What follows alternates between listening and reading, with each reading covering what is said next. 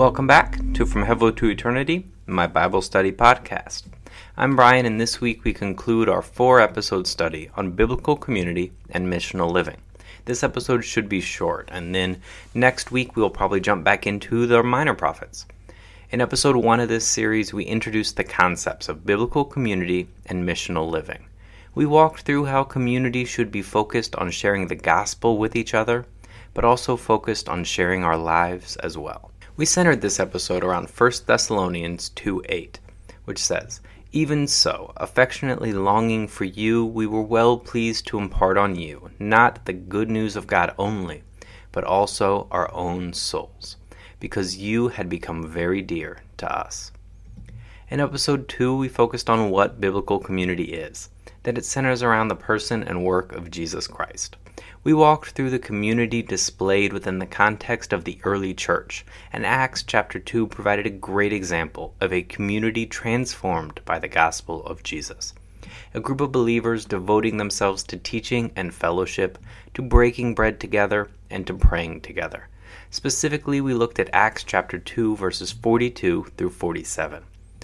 Last episode, we focused on the purpose of biblical community, to glorify God, to grow as disciples of Jesus, and to multiply our communities. In accordance with the Great Commission that we found in Matthew 28:16 through 20, we aim to grow the group, to have gospel-centered conversations, and to make disciples.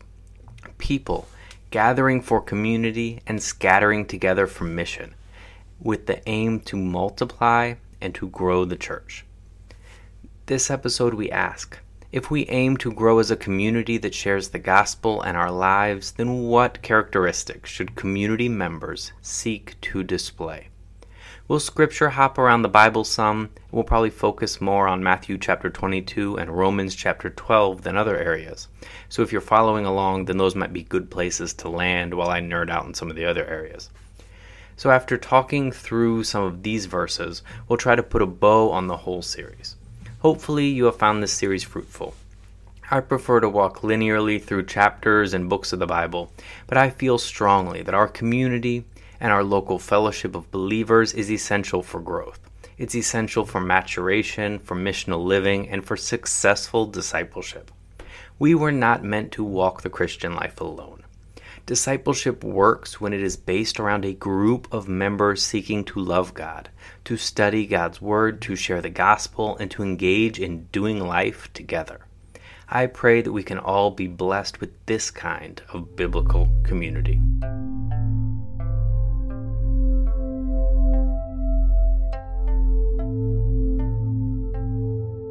But the Pharisees, when they heard that he had silenced the Sadducees, gathered themselves together. One of them, a lawyer, asked him a question, testing him. "Teacher, which is the greatest commandment in the law?" Jesus said to him, "You shall love the Lord your God with all your heart, with all your soul, and with all your mind. This is the first and great commandment. A second likewise is this, you shall love your neighbor as yourself." Matthew chapter 22, verses 34 through 39. So we are called to love God with all of our heart, soul, strength, and mind, and to love our neighbor as ourselves. The Bible outlines categories of traits that portray that love, like humility, grace, and unity. But it also provides specific things we can actively pursue to better portray Christ to our small groups, to our churches, and to our entire culture. Look, we are not called to biblical community and missional living because it's the neighborly thing to do, even though it is. As Christians, we are called to a lifestyle of missional living and biblical community because we worship an awesome God who we love with all our heart, mind, and soul. And that love should overflow into every other relationship in our lives. But what does that overflow look like?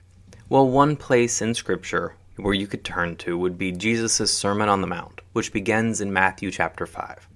Those first 12 or so verses in Matthew 5 are a great articulation of the characteristics that followers of Jesus, that kingdom members, should display. For those who have followed the podcast a while, you might recall those Beatitudes from my first episode on the Sermon on the Mount.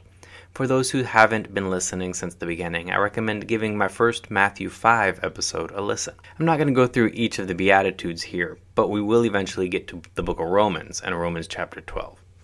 The book of Romans was written by the Apostle Paul to a church at Rome. Paul had never been to that church, he didn't plan it himself, and he wasn't able to provide a hands-on gospel and community exposition to the believers there.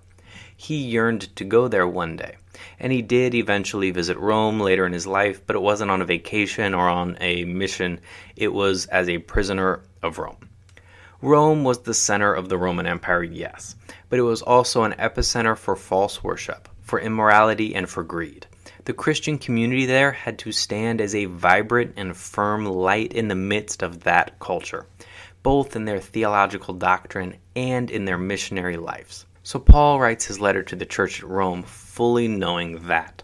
He spends basically the first half of the letter beautifully articulating who Jesus is, what his completed work on the cross accomplished, and why we are saved through faith alone and Jesus alone by God's grace alone. Then in the second portion of the book, he unpacks how the gospel calls believers to live transformed lives as a community defined by our relationships with God and with all other people. Before we dive further into the end of Romans chapter 12, I want to encourage us to meditate on what it might look like to truly love God with all of our heart, mind, and soul, and then to love our neighbor as ourselves. More than that, though, I want us to pray through what the desires of our hearts are for these things. Sadly, I feel that we might sometimes pray for the first part. Father, help me to love you more, to seek you more, to desire you more, and to glorify you more. But then maybe we sweep the second part under the rug. Just as we've talked about before, loving your neighbor isn't a passive thing. It's not just a call to avoid treating people badly. It's also a call for us to desire to live sacrificially for both God and our neighbors. And when is the last time that you prayed for that? Father, help us to want to live lives that display love for you and that glorify you, but also allow us to truly desire in our hearts a sacrificial love for our neighbors that shines as a light reflecting Christ to the world.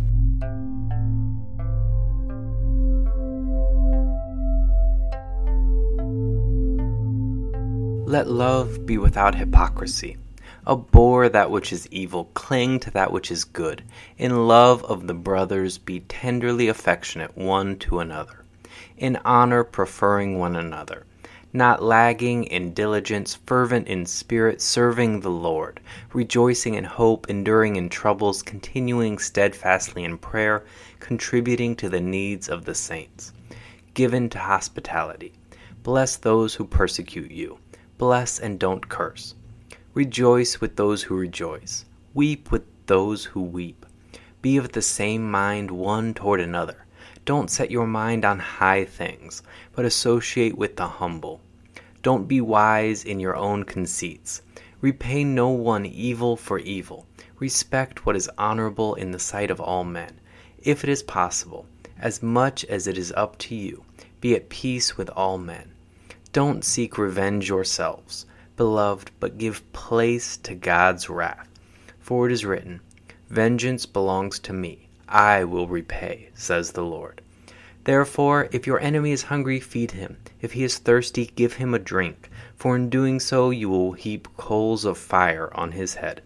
Don't be overcome by evil, but overcome evil with good. Romans chapter 12, verses 9 through 21. Look, it's easy to get caught up in each item listed here by Paul. It's easy to reflect on the ones we think we do well, or lament the ones that we think we do poorly. And there's definitely a time and a place for diving into the weeds here. I just don't want us to miss the forest through the trees. What is this passage about? Why is it important for Christians to be marked by behavior like being tenderly affectionate for one another, and in honor to prefer one another?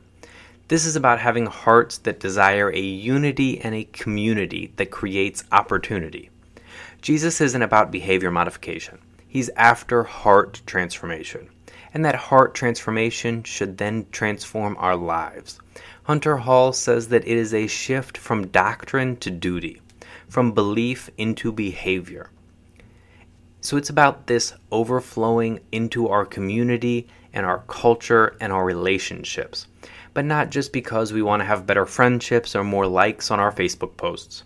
Our community should aim to glorify God. Todd Engstrom notes that community on this side of heaven isn't primarily about us. Community is about God's glory being displayed to the world.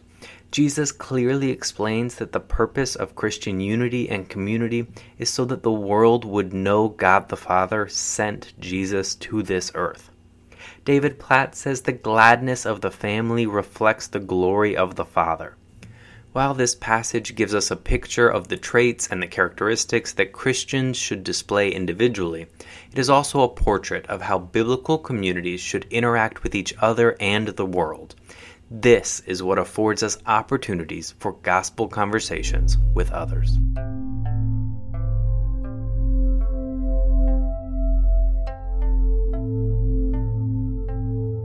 So in addition to Matthew chapter 5 and Romans chapter 12 and Matthew chapter 22, there are other one another's that can be seen throughout the New Testament teachings. They include welcoming one another in Romans 15:7, loving one another in John 13:34, being kind to one another, Ephesians 4:32, encouraging and building up one another, 1 Thessalonians 5:11, spurring one another toward love and good works, in Hebrews 10:24, being compassionate and humble to one another, 1 Peter 3:8, praying for one another, James 5:16, caring for one another, 1 Corinthians 12:25, bearing one another's burdens, Galatians 6:2, teaching and admonishing one another, Colossians 3:16, submitting to one another, Ephesians 5:21, not neglecting to meet with one another, Hebrews 10:25, confessing our sins to one another, James 5:16, serving one another, Galatians 5:13, forgiving one another, Ephesians 4:32, not envying one another, Galatians 5:26, not grumbling against one another, James 5:9, showing hospitality to one another, 1 Peter 4:9, outdoing one another in honor, Romans 12:10, being united with one another in our convictions, 1 Corinthians 1:10, and belonging to one another, Romans 12, verse 5. All of these one another's are meant to display love to our neighbors, but that love is meaningless in a vacuum. I shared in the Hosea series that people can come up with some pretty interesting and some pretty jaded definitions of love if left to their own devices. Scripture itself, though, it helps us out here. 1 John 3:16 says, "By this we know love, because he, Jesus, laid down his life for us, and we ought to lay down our lives for the brothers. But whoever has the world's goods and sees his brother in need and closes his heart of compassion against him, how does the love of God remain in him? My little children, let's not love in word only, neither with tongues only, but in deed and truth." And then in chapter 4 of that book, John writes, "By this God's love was revealed to us, that God has sent his one and only Son into the world that we might live through him. In this is love, not that we loved God, but that he loved us and sent his Son as the atoning sacrifice for our sins." Look, we get the ultimate definition of love through the sacrificial works of Jesus Christ, and that love is what biblical community and missional living should aim to portray to the world.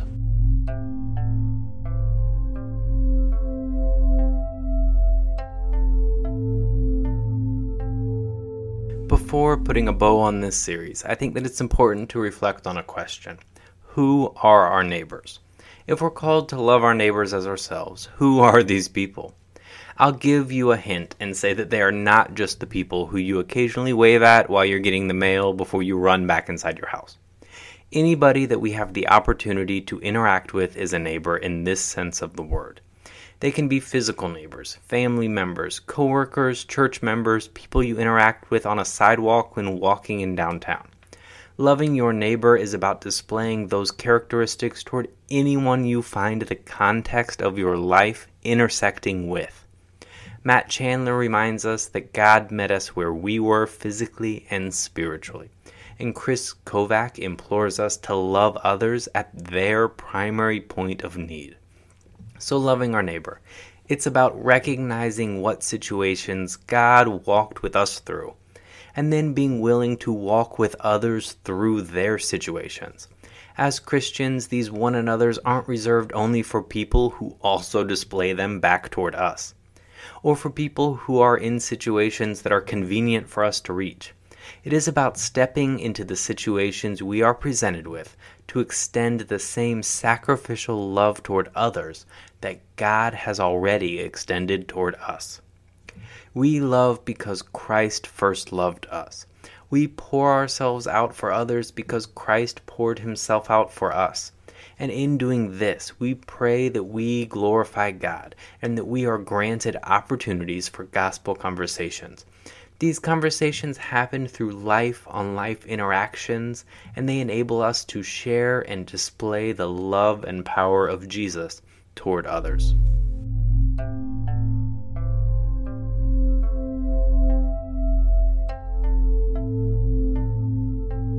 There are two ways to deal with the cold. Put on a fur coat to be warm, or light a fire so that others can be warm too.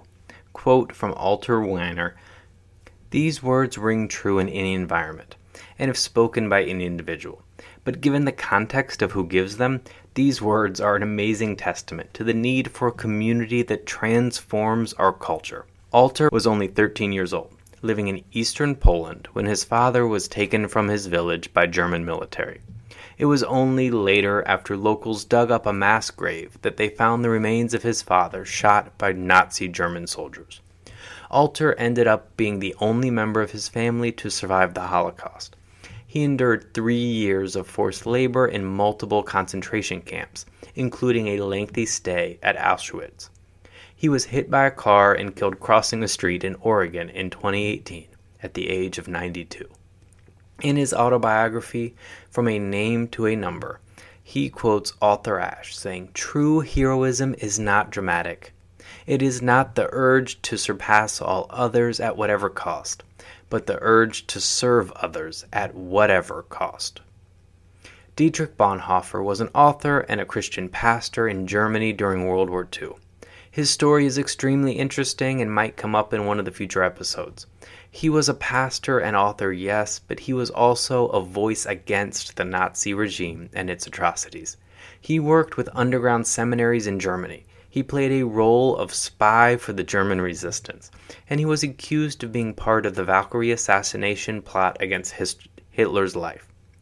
He was eventually imprisoned by the Nazis, transferred to Buchenwald and Flossenburg concentration camps, and he was finally executed by hanging on April 9, 1945, just 2 weeks before American troops liberated the camp. Bonhoeffer was a martyr, but also an advocate of biblical community and missional living. He advocated creating community and not enforcing community upon others.